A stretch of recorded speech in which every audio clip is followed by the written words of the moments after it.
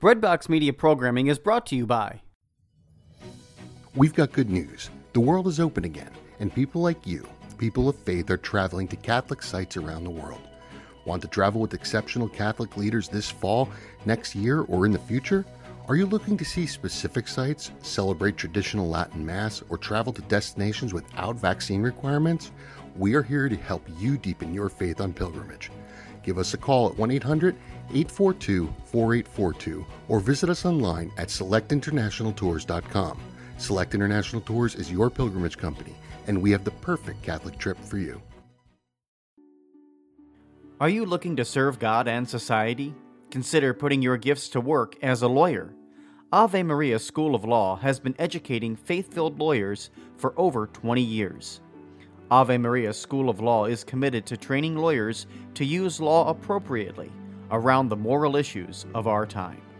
Visit avemarialaw.edu to learn more about integrating your faith with a law degree. As parents raising children in a very challenging culture, we want our children to grow up to have the freedom, spiritually, psychologically, and financially, to live out their Catholic values and beliefs and help change the world. Successful entrepreneur Mark Wilson is here today to share his innovative program for teaching Catholic entrepreneurship for homeschooling families. Welcome to Homeschooling Saints, the podcast that helps you create the homeschool you love for the people you love. Our host is Lisa Mladinich, a Catholic life coach, TV host, best-selling author, and an instructor at Homeschool Connections. Before we get started, remember to subscribe to this podcast so you never miss an episode. And if you're watching on YouTube, click the bell to join our channel. Hello, I'm Lisa Mladinich, your host. Before we get started, remember to subscribe to this podcast so you never miss an episode. And if you're watching on YouTube, click the bell to join our channel. Today, I have the great pleasure of talking with Mark Wilson about his exciting new training opportunity, Catholic Entrepreneurship for Homeschooling Families. Mark Wilson is an architect, industrial designer, and entrepreneur with 40 years of international experience. He studied in both American and Italian universities. Having worked in Italy for many years, he acquired cross-cultural, cross-disciplinary, and cross-industry skills in the furniture, yacht, product, and architectural fields. Mark started his company, Curveware, with a declaration to God he calls the accidental consecration, dedicating himself and his designs in service to God. He quickly learned that doing such changes everything. From research done over many years, he learned that St. Paul, the early Christians, the Irish monks, followed by the Dominican laity and Franciscan Third Order of the Middle Ages, all worked in a very similar faith-filled way. It is Mark's mission to regenerate this approach to work so that people can not only work out their salvation, but show society a better way of working and living that gives glory to God. Now, I have multiple links to find Mark and his work in the show notes, but his main website for looking at his incredible design work is coroflot.com/mwilson, and that's coroflot.com/M Wilson, just the way it sounds. And again, that's in the show notes, along with more links to his training program, Ecclesiastical Ventures, and a shareable PDF as well. Welcome to the podcast, Mark. Thank you, Lisa. Oh, it's so good to have you here. I'm fascinated by the work you do, how beautiful it is, and your faith story. So would you step us into what moved you from being an entrepreneur and a business person and a designer into promoting entrepreneurism for Catholic families? Well, I had left a partnership while working in Florence and needed to find something to do. And I had the prototype of this fork, which of course is Curveware. And because of the circumstances of leaving that relationship, I wanted to build an environment where there was no moral compromise. So that led me to this doing this accidental consecration, And, I remember the words that I used 30 years ago as if it were yesterday. And I believe God was calling me to do this. So, sometimes the circumstances just have to be created. And in fact, a priest had told me I should be an entrepreneur. He told me that when I first graduated from college. And he would say it as the years would pass, and this priest became my first investor. And he would just keep repeating it, and, every year or two. And so I didn't really have the courage to do it because I got married, had our daughter, who's our oldest of 5. And those big dreams of climbing the corporate ladder no longer mattered to me. So I said a prayer and said, Lord, if this is you that believes that this should happen, I don't have the courage to do it. And but if you want to arrange it, then go ahead and arrange it, and I'll go along with it. And so I believe that's probably what led to that partnership in Italy going south. And there I found myself being an entrepreneur. But because of the circumstances, I became really adamant about wanting my work to be free of any kind of moral compromise. So I did this dedication, and then I just started seeing things happen that didn't happen in the 12, 13 years before in corporate life. And we often grow up and we're trained, certainly in U.S. business schools, to be in charge and be in control and make it happen. And when one is willing to surrender their will to God and put God in charge, and that's what happens with all consecrated works, right? I mean, this is true for whether it's a religious consecration, so some nuns, some friars, monks, whatever. God's in charge. He's the boss. We're there to glorify him with what we do. And I used to believe that, if people couldn't accomplish something that they set out to do, they were lazy, stupid, uncommitted. Well, I learned the hard way that once God is in charge, you can do absolutely everything right. And if it's not God's will for it to happen, it will not happen. And then I used to find this particularly humorous, where I would think, wow, I can't believe this worked out. I did everything wrong. There's no logical reason that this should have worked out. So I slowly stumbled into this way of living and working. For example, and you can interrupt me at any time. No, this is such an interesting story. Thank you. At that time when the partnership went south, I got a notice from the U.S. Patent Office that the patent had gone through on this fork. And it was like, okay, you need 20 million lira to extend the patent throughout Europe, the rest of the world, wherever you want to extend it. And I had a week to come up with 20 million lira, which was what is that in US? Yeah. It was about $20,000 at the time. Okay. About $20,000. And so I left my patent agent's office. I said, thank you. Okay, we'll see what we can do. He said, you need a miracle. You need a miracle. You need someone like, and he named this minister of health or labor. I forget what his title was. And as soon as I left his office, I went to a church which was nearby, just a small church. And back then, they're everywhere, and they were open then. Now, that's not the case. So I leave the office, and I walk into the church. There's nobody there. It's in the afternoon. Go before the tabernacle, kneel, say a very quick prayer. Lord, I have no means to come up with $20,000 in a week, but you can do anything, And so, you have to bring this money if you want this to move forward. And I left, and I reminded him that it was his work. So I said, it's your responsibility to do this.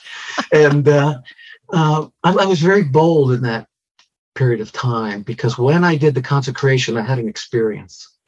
And so I interpreted that experience that I had as an affirmation and as being like a chosen one. And of course, that can be a dangerous thing to think. But in any event, I left that little church, and the only thing I could think of doing, I had no clue what I could do, but a thought came to me to thank a gentleman in Bologna, Italy, who was kind of a mid-sized Italian industrialist, who the week before had taken me throughout Emilia-Romagna, where Bologna is, Modena, Parma, that whole area there, to all these manufacturers that could make the fork. And this was like 1990, 1991. And he had a cell phone that was it was the size of those like military walkie-talkies you saw in World War II, but like nobody else had cell phones back then. And I remember thinking, wow, this guy gave me half of his day. I said, I should thank him.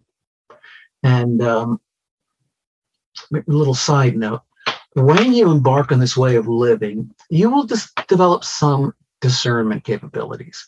You'll begin to understand when a thought is your own, or if someone downstairs is attacking your imagination. If you have a great deal of peace, it's coming from somewhere else. And so, I know that was an inspiration to call Bruno. And I called, I said, Bruno, I'm just calling you to thank you for giving me so much time last week. Well, how's it going? I said, well, not great, and he goes, I got somebody I want you to meet. Will you hop in the train and come up tomorrow? And I said, sure, I'll go anywhere, do anything. I got to come up with 20 million lira by, next Monday, and this was like Monday the week before. And I go up there and he introduces me to this gentleman. And this gentleman saw the prototype and he said, so let me give you a little background.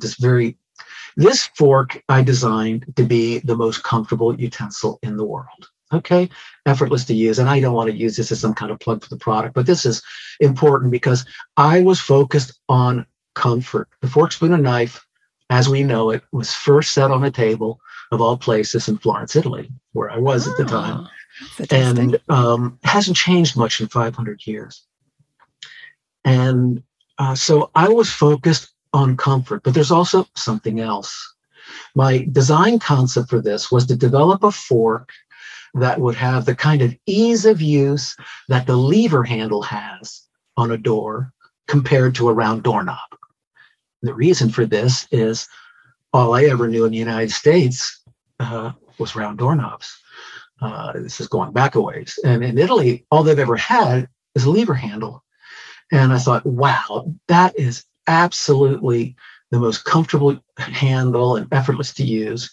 We'd probably be onto something if we could come up with a design, if I could develop a design that would be to flatware what that lever handle is to the round doorknob. Well, obviously, though this is not like a product specifically designed for people with hand problems, goes without saying that if it's extremely comfortable and easy to use like that lever handle, which certainly isn't a handicap product, it's going to be effortless to use for somebody that finds using a regular fork, spoon, and knife difficult.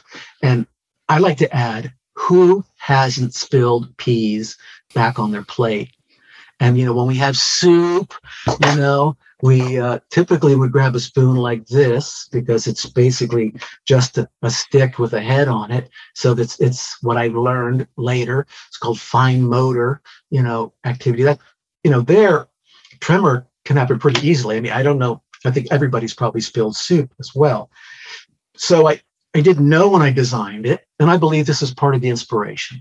I believe that God guiding me to design this, that there are benefits that I never considered. So obviously this has implications for 40 million people with arthritis affecting the hands, or 40 some million people with carpal tunnel. And so this gentleman in Bologna, Italy said, listen, when you go back to Florence, would you go to Rome tomorrow if I can get you 10 minutes of this gentleman's time? And the gentleman he was going to introduce me to worked for that minister that my patent agent said, you need to find somebody like that. You need a miracle. You need to sit down with someone like this. So next thing you know, I go back to Florence and cash was really tight. Then I bought a ticket, went to Rome, and met with this gentleman. And that was a fairly interesting story as well, because it turned out that this young attorney, who was the president of the Italian labor union, youngest graduate attorney in Italy, I think he was 28 or 29 at the time, he happened to have a right brain injury that made it possible for him to hold this exactly the same way I hold it or you would hold it, right? And I sat down in front of him. I'm talking for 5 minutes. He says, "You have 5 minutes left." And then he reached over and he grabbed something, and I could see the way he grabbed it, that he had a right brain injury. So I reached out, I grabbed his hand. I figured, I've got 5 minutes left. I got to do something radical here. And I just shoved this into his hand. And I said, "And you hold that just like me. As far as I'm concerned, you're not physically challenged when it comes to eating." And he looked at me like this, and I said, "Oh my God, he's going to call the carabinieri, I don't know, he's going to call the guards or something." And he looked at me for a second, and then he set the prototype down, and he picked up the phone and called Italian Health. He goes, "I don't care what you're doing, you drop it." And well, this is Rome, and it's kind of like the Vatican, where things Slow-moving. Yes, where here things can happen in an hour or whatever. It's going to be at least a day over there, multiplied by 24. So I didn't have the money for a hotel. I took the train back to Florence, got up at 4 o'clock, got there in time to go to the meeting at 9. And they went in the back after he said, "Tell them what you told me." They typed out a contract for 20 million lira, which was to the penny what I needed, for R&D, with the stipulation that we manufacture curveware in Italy, which we do. And they wanted to distribute curveware throughout Europe. I go back to Florence, and my patent agent says, "Well, go choose your house on the Cayman Islands. You just have no clue the value of this contract and how much you're going to need to make of this, the volumes." So I thought, that was it. This is great. So no, that was a great example of something very positive. Now here's the very negative thing. A week or two later, I go to the newsstand to get the newspaper, the La Repubblica, La Nazione, the various Italian newspapers. Front page, CEO, CFO, COO of Italsanità, the one I had a contract, they all went to prison. And that made my contract worth nothing. But in God's providence, I was able to get them to pay on the contract. So I did get the money, was able to move the project forward. And then when my wife was expecting our second child, I gave her the horrible news that I had to get on a plane the next day to come to the US to start Curveware, and I'd come back and get her. And so it's been a real roller coaster ride. What happens is, once the lights start to go on and you realize, for example, I went to the ordination of a young priest. And after we were at the reception, a woman asked me what I do. And I really didn't want to talk about it, And so I said something kind of crazy. I forget the comment actually that I made. And she said, "You consecrated your company." And I go, "What?" She goes, "You consecrated your company. That's why those things happen." She goes, "Dedicated." I said, "Oh, absolutely. I dedicated it to God without question." She goes, "Well, you didn't really think things were going to work the way they did before, did you?" And, I found that to be very providential, because that woman got me on the path to say, okay, what's going on here? I certainly can't be the first person who has done this. Excuse me, just 1 second. And of course, I began reading the Bible. I began doing research. And of course, the great thing about Italy is, in Florence in particular, you can go back and get the tax records of someone 1,000 years ago, Wow. Probably further in the archives. And so Italy was the perfect place to begin digging in to get really kind of bulletproof data information. on how these things worked.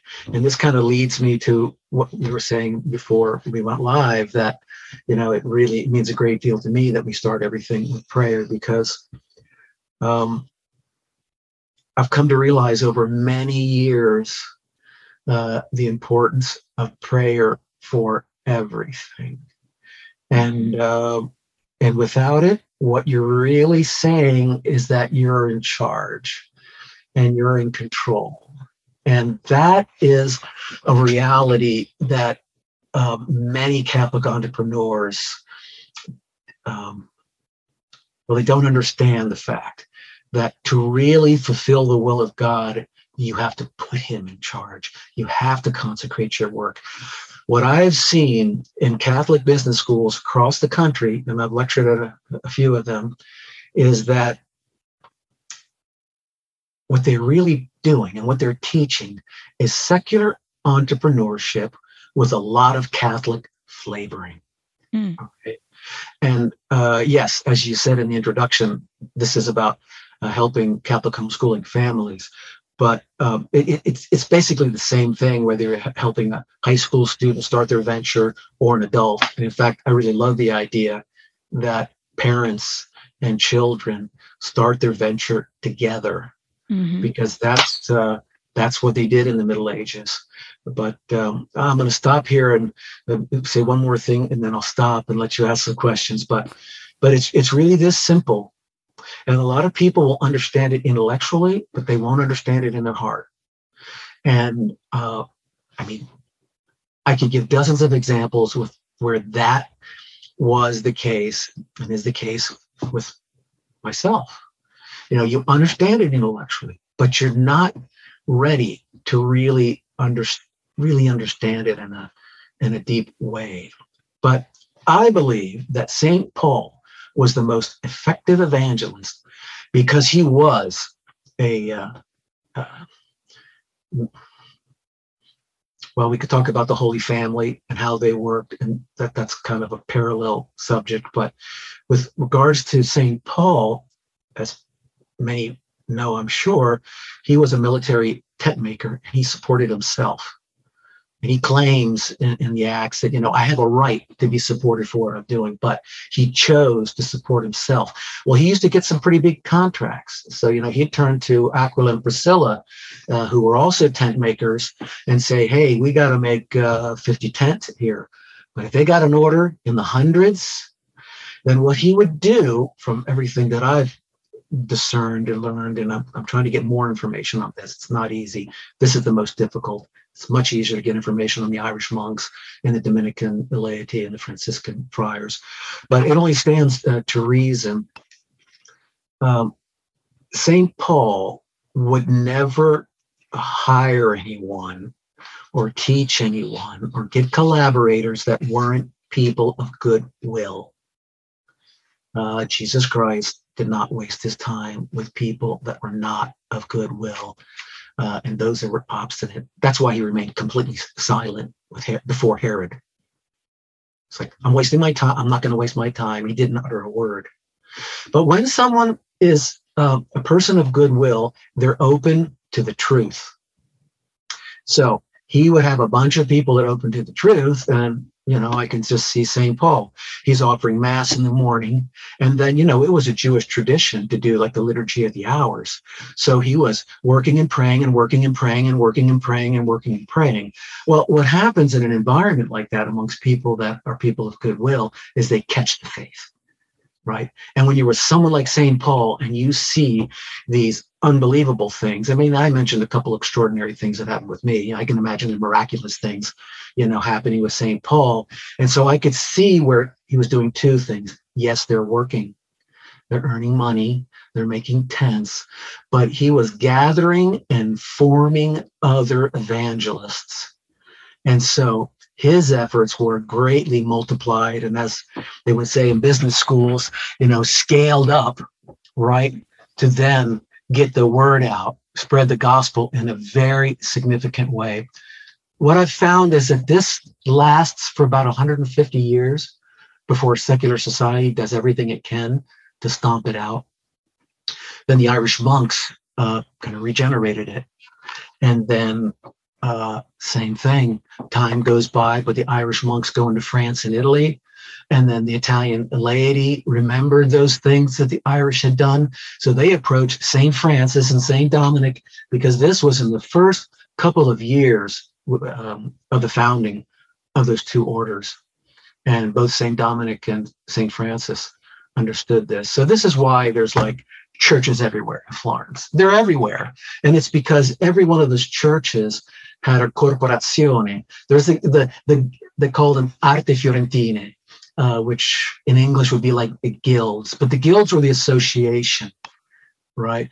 But the corporations, so if you were a gold master and made gold products, that was your for-profit company. And every one of them, from what I could see, or most of them were tied in to the parish with the Franciscans or the Dominicans that were supporting them. And I feel like one thing I need to say, none of this would be possible if it wasn't for my spiritual director, Father Tom Collins. It just wouldn't happen, because one, you need that prayerful support. You need their discernment capabilities, because it's very rare that the laity will have the discernment capabilities of a religious. It's pretty rare. So I guess, anything can happen that God wants to happen, but it's really makes a lot of sense to have that spiritual director who guides it. So kind of wrap this aspect of it up. When I started realizing what they had done in the past, Father Tom Collins and I sat down and we said, what we need to do? We need to regenerate that. But we need to do it in a way that makes sense for today. Because if you Google guild, you're going to find tons of misinformation. I would say probably 95 to 99 out of 100 people have a misunderstanding of what the guilds really, really were, and how a completely pagan secular society like Florence, Italy, became Catholic and was run by Catholics. That they took over, City Hall. So in other words, sort of a merchant class of people running businesses, but praying and working like the religious orders had, were able to rebuild a Catholic society in Florence. Yes, and they asked them specifically to write the rule for their lives. So in Florence, it was pretty much Franciscans and Dominicans. All of those corporazioni, those for-profit corporations that were working in this way, they, stopped throughout the day to do the prayers, to fulfill the requirements. But there's other aspects. They all had patron saints, and they all had philanthropic work that they were committed to. And what they learned through the process is the beauty of poverty. So when you have very successful companies, so let's bring this into today. Okay. So like I was saying, if you look at a lot of Catholic organizations, let's say Catholic guilds, you'll see that they're nostalgic. They're sitting there and making woodworking or Gregorian chants. And I love Gregorian chants. I want to be clear about that. But when it comes to making products, if you could transport those people from 800 years ago to today, they would think that this nostalgic stuff is ludicrous. And I believe at one time, nostalgia was considered a mortal sin in the Catholic Church. I mean, I guess it depends, of course, upon the degree of nostalgia. But if someone is nostalgic and they're letting this false understanding and this romantic notion or however you would describe it, kind of run things, it's not good. So none of those people from 800 years ago would be doing woodworking. They were the big innovators. Mm-hmm. The first two patents were of a guildman. The master of one of these corporations, Brunelleschi, who did the famous dome in Florence. He got the first two patents, and he was an extremely serious Catholic. You won't find this anywhere other than documents in Florence, Italy, but it's well documented. Okay, Mark, I want to have you spend the last sort of segment in our conversation because I feel like so much is probably resonating with our audience. A couple of things. One is most homeschools have a patron saint or are consecrated in a sense prayerfully to God in some sort of way. So we're going to resonate with that idea immediately, that God's in charge ultimately of our homeschools. We also want to turn out a quality product. We're looking at our children's souls and their impact on the world. And so we're already kind of in that mode and innovating on little budgets and embracing the poverty of having one parent at home full time most of the time. A lot of us moms and some stay-at-home dads do have sidelines, but we get it. We're juggling a lot and we're trying to make it all work for the sake of our higher values. Say a little bit about how Catholics interested in your program would apply and what would they learn in your program? What are kind of the nuts and bolts of what this program takes them through? Okay, well, this is something that we've just launched like weeks ago. And there's a family that are members of the Institute of Christ the King out in Missouri. And it's father and son. And the 15-year-old has just a remarkably deep faith. And I told him it doesn't matter what it is he wants to start. This will probably not be the venture that he, will wind up doing the rest of his life. And but I said, you're going to learn the things that you need to learn. So there's 3 components. And so like throughout the week, one day relates to the spiritual formation, the prayer life, these things. The beautiful thing about most Catholic homeschoolers is that they really get this, because typically the mother is putting a big emphasis, like my daughter puts a big emphasis on religious education. So it is remarkable to have a conversation with a 15-year-old that understands these concepts better, this is not an exaggeration, than college students. And so I said, okay, well, Michael, we'll kind of dispense with that. We'll use Monday for something else. Then one day of the week is for entrepreneurial related things, different types of company structure, and what's appropriate for this kind of business. And there's things like, I'm just going over it in kind of broad strokes, how do you raise money and how you build a management team. And my specialty, of course, is product-based businesses. So whether it's surgical instruments or consumer products or furniture, it's going to be something that's going to be made. And the reason that I like that more than service-related ecclesiastical ventures is that there's a very good likelihood, if it's a product that's going to have very big demand, that it could result in a Butler building going up and some manufacturing equipment and 100, 150 employees. And just imagine 100, 150 employees working and praying throughout the day. And I want to step back to those Middle Ages. That's the way that it worked. And they started at like 9 and 10 years old.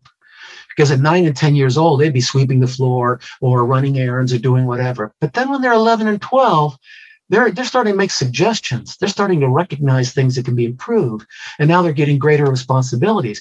By the time they're 15, they pretty much know everything about how that corporazione is working. By the time they're 16 or 17, they're ready to start their own venture.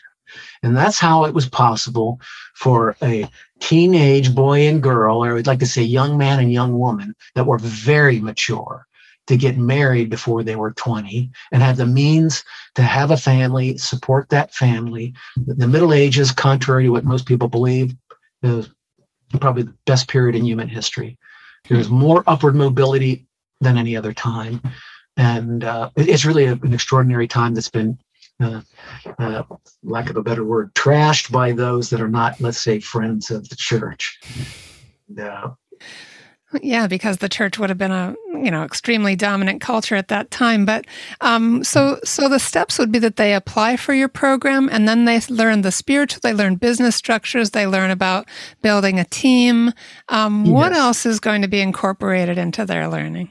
We have the makings of a forum where I will be laying out the various subject matters. So it'll be like, there'll be various documents for like raising money or confidentiality agreements, What I'm hoping will happen, and of course, like any entrepreneurial thing. You have to learn how it's going to start and how it's going to scale up.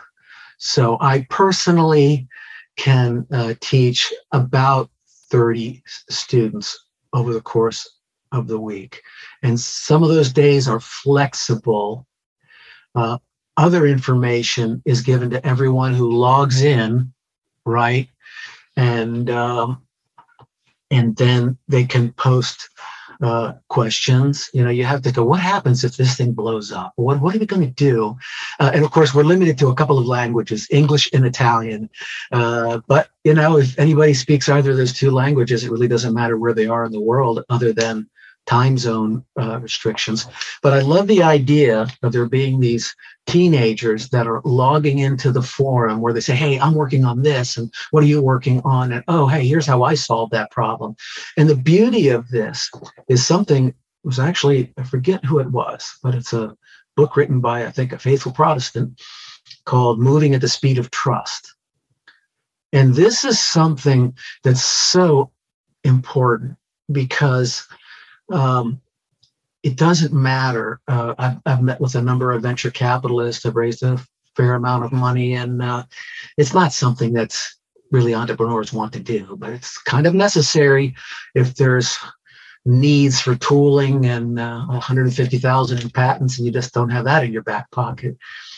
And when a venture capitalist is going to put $2.5 million into a venture, the thing that takes them a year is the due diligence, because the team could have all graduated from MIT or Harvard. That doesn't tell you that they're trustworthy.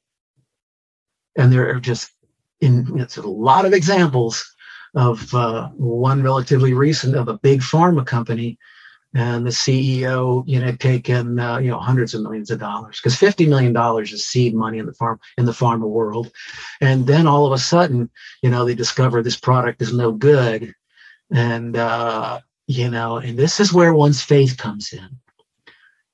When you realize something that is really significant, being surrounded by trusting and trustworthy people, you can make those decisions to say, we're going to risk the company. We're not going to move forward, and we're going to try and figure out how these families can survive, but we're not going to be a party to this immoral way of doing business. And there aren't many corporate leaders that will do that. It's a very, very small percentage. So, as you move forward and the more money that is involved, the stakes keep getting raised higher and higher and higher. And this is where having a spiritual combat formation is really very important. I would recommend that everybody say the Auxilium Christianorum prayers of the Doloran Fathers.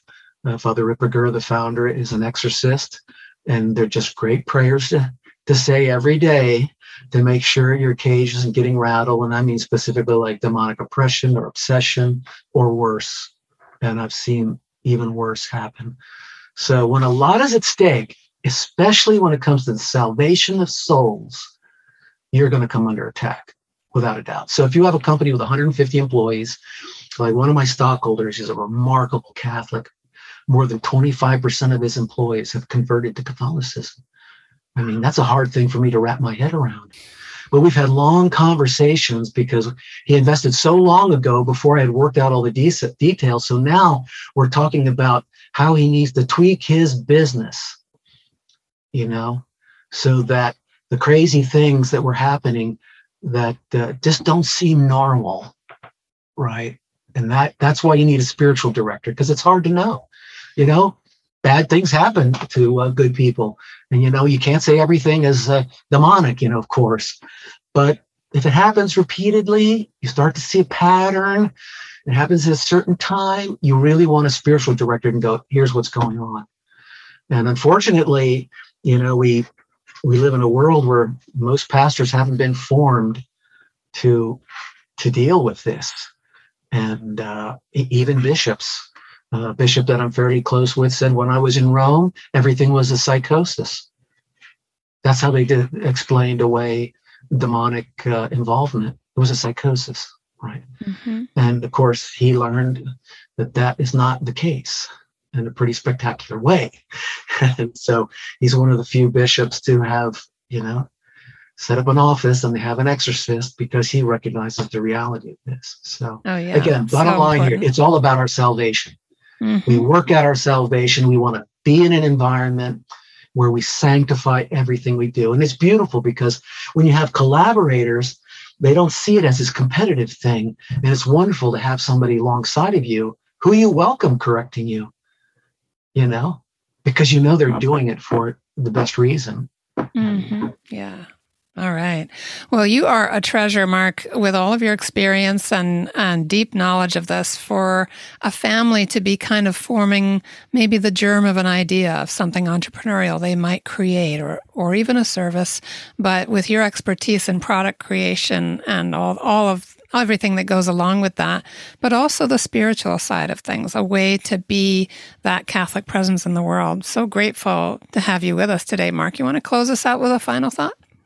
Yes, well, people are going to be thinking about this because it's only logical.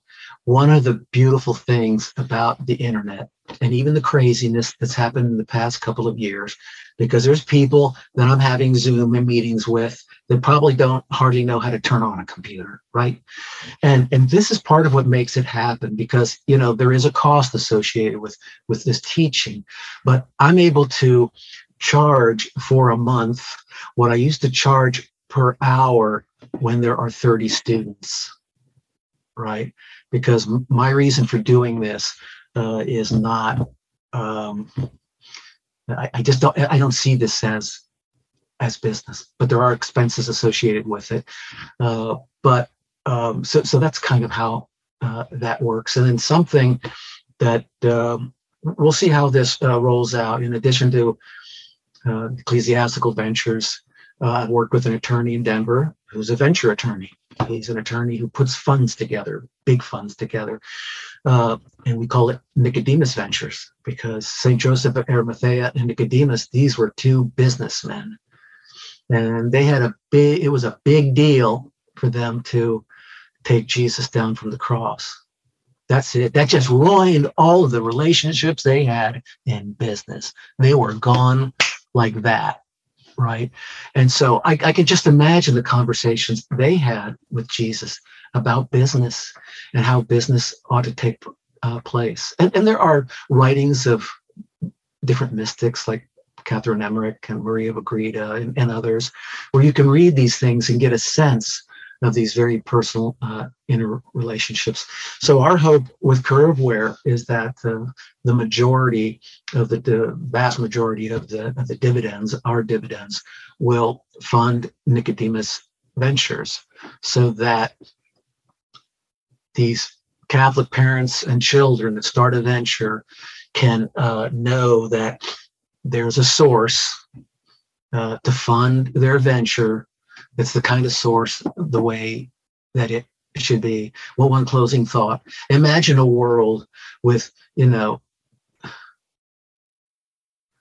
don't know, we could throw out names like Walmart and Amazon. So there's some big, big companies where the leadership have basically taken vows of poverty. Now, I don't mean vows of poverty like the religious. That's a different thing. But this is what happened in the Middle Ages in Florence, Italy. We'll use it in today's terms. If it was a $200-300 million company, the CEO could say, well, we're empty nesters. There's my wife and I, and we don't need a $5 million a year salary and all these perks.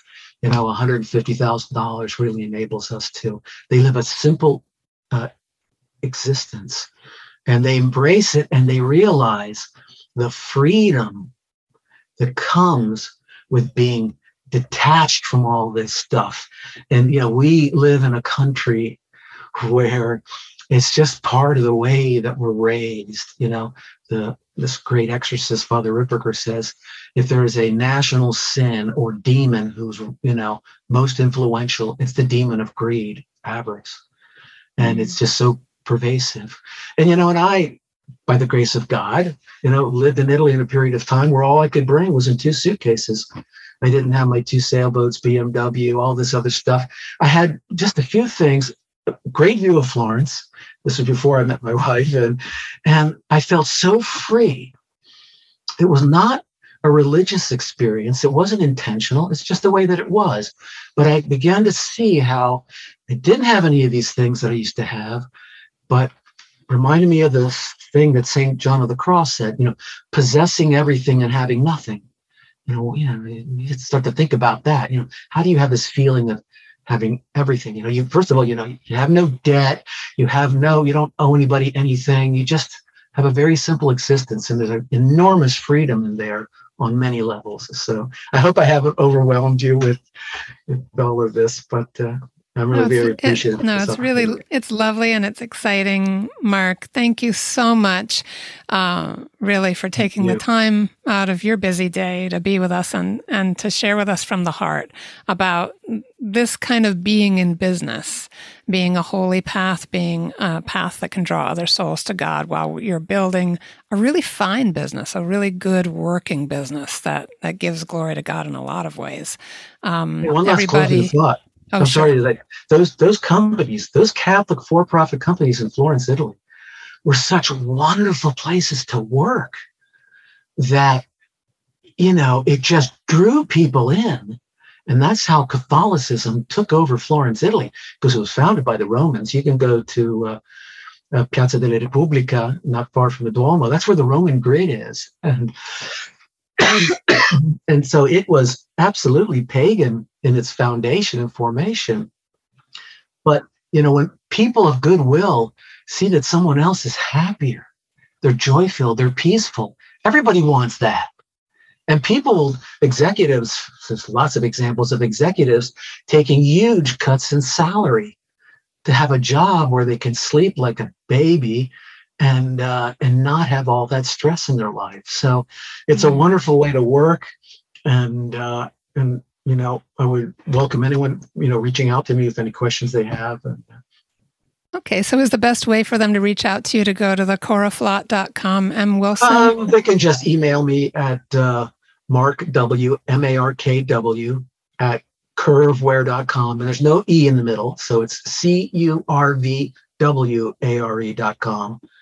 And if they just put like Ecclesiastical Ventures in the subject line, then I'll flag it and be happy to answer any questions that anyone has. So they just give me 24 hours. Fantastic. I hope lots of you will reach out. This program, just being birthed into the world, just starting to find its footing, is based on just an incredible life so far and a lot of research. So thank you again, Mark. And everybody, please stay tuned for our short feature coming right up. Thank you.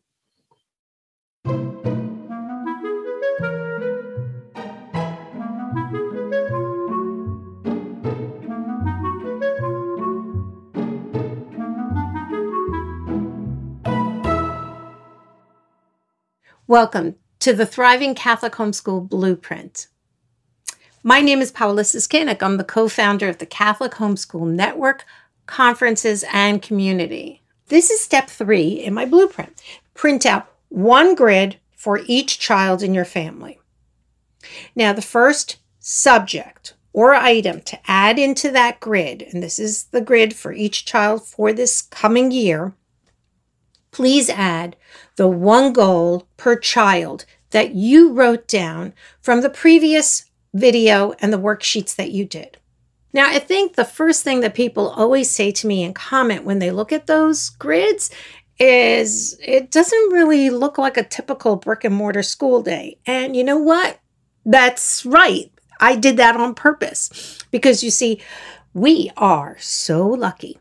We get to do homework. That's right. As part of our average, ordinary school day, we get to have our children work on mastery, not just checking off boxes, not just finishing up the assignments and trying to plow through the books. So go ahead, add in the most important skills that you picked up and highlight that one. Remember that one goal can be reading, math facts. Maybe it's time management skills, learning to write a paragraph, learning about the stars, volunteer work in the community. Go ahead, pop in that one goal, that one subject in the grid for each one of your children. The next step is to take an inventory of all the, what I like to call, non-negotiables in a family life. I have another set of sheets called reflection worksheets, and these will help you to think through things like what subject, if any, do you want to do as a family? How often? I always recommend that these are used as discussion prompts for you and for your spouse. It's a great way for you to get both on the same page before you jump into the new school year. Actually, they're great any time of year too. Now, once you've done this process, you've printed out a grid for each child. You've put in their one goal. You went through all the non-negotiables. Go ahead, take a breath, a sigh of relief, because you have focused on the uniqueness of your child. You have a realistic goal for your child by choosing that one goal this year to see progress and growth. And you have taken into account your family's life, their season of life, what's going on in this year. You've set your life first, and now we're going to layer in the school. As you create the plan for each child, whether you're using a set packaged curriculum or designing your own, or maybe a combination of both, these are just some great guidelines for you to map in all those subjects, but always highlighting the most important one. The majority of schoolwork you see can be accomplished on 4 days a week, except, of course, maybe math or languages, where you kind of need that little bit by bit learning every day to see progress. You can use that extra day for kind of catch-up day or scheduling doctor's appointments. What I do want you to include, though, is read aloud time, maybe 3-4 times a week, something you can do in the evening. It's super fun, super important. It brings the family together. And please do not stop when the kids are reading on their own, because as an added bonus, reading lays the foundation for higher level thinking. I could go on and on about the benefits of reading aloud, but perhaps that could be another workshop I do someday. So next, what I do is I ask my children to take ownership of what they are responsible for each day. Of course, when the kids are very little, maybe they're just learning to read or write, I would determine those daily assignments I want them to cover, and I would keep that in a binder. But as my children got older, past those primary years, around the 10 to 12-year-old age, about the time they start arguing with you, I would tailor the overall big picture of education unique to the strengths, interests, passions of that individual child, focusing on that one area of growth. But I would suggest that at about 6th grade, you just give a weekly list of the assignments you want them to do and have them map out each day of the week when they're going to do that. Now, you're going to have to model it for them the first time around. Maybe give yourself that first month to get adjusted to this. This requires your children to begin learning a life skill, time management, and more importantly, taking ownership of the things that they have determined they're going to get done. You can look over the assignments. You can see if there's any adjustments that need to be made. And the other thing I really, really encourage for you to do is to take some time out for yourself. I'll see you in the next video, and may God bless you abundantly.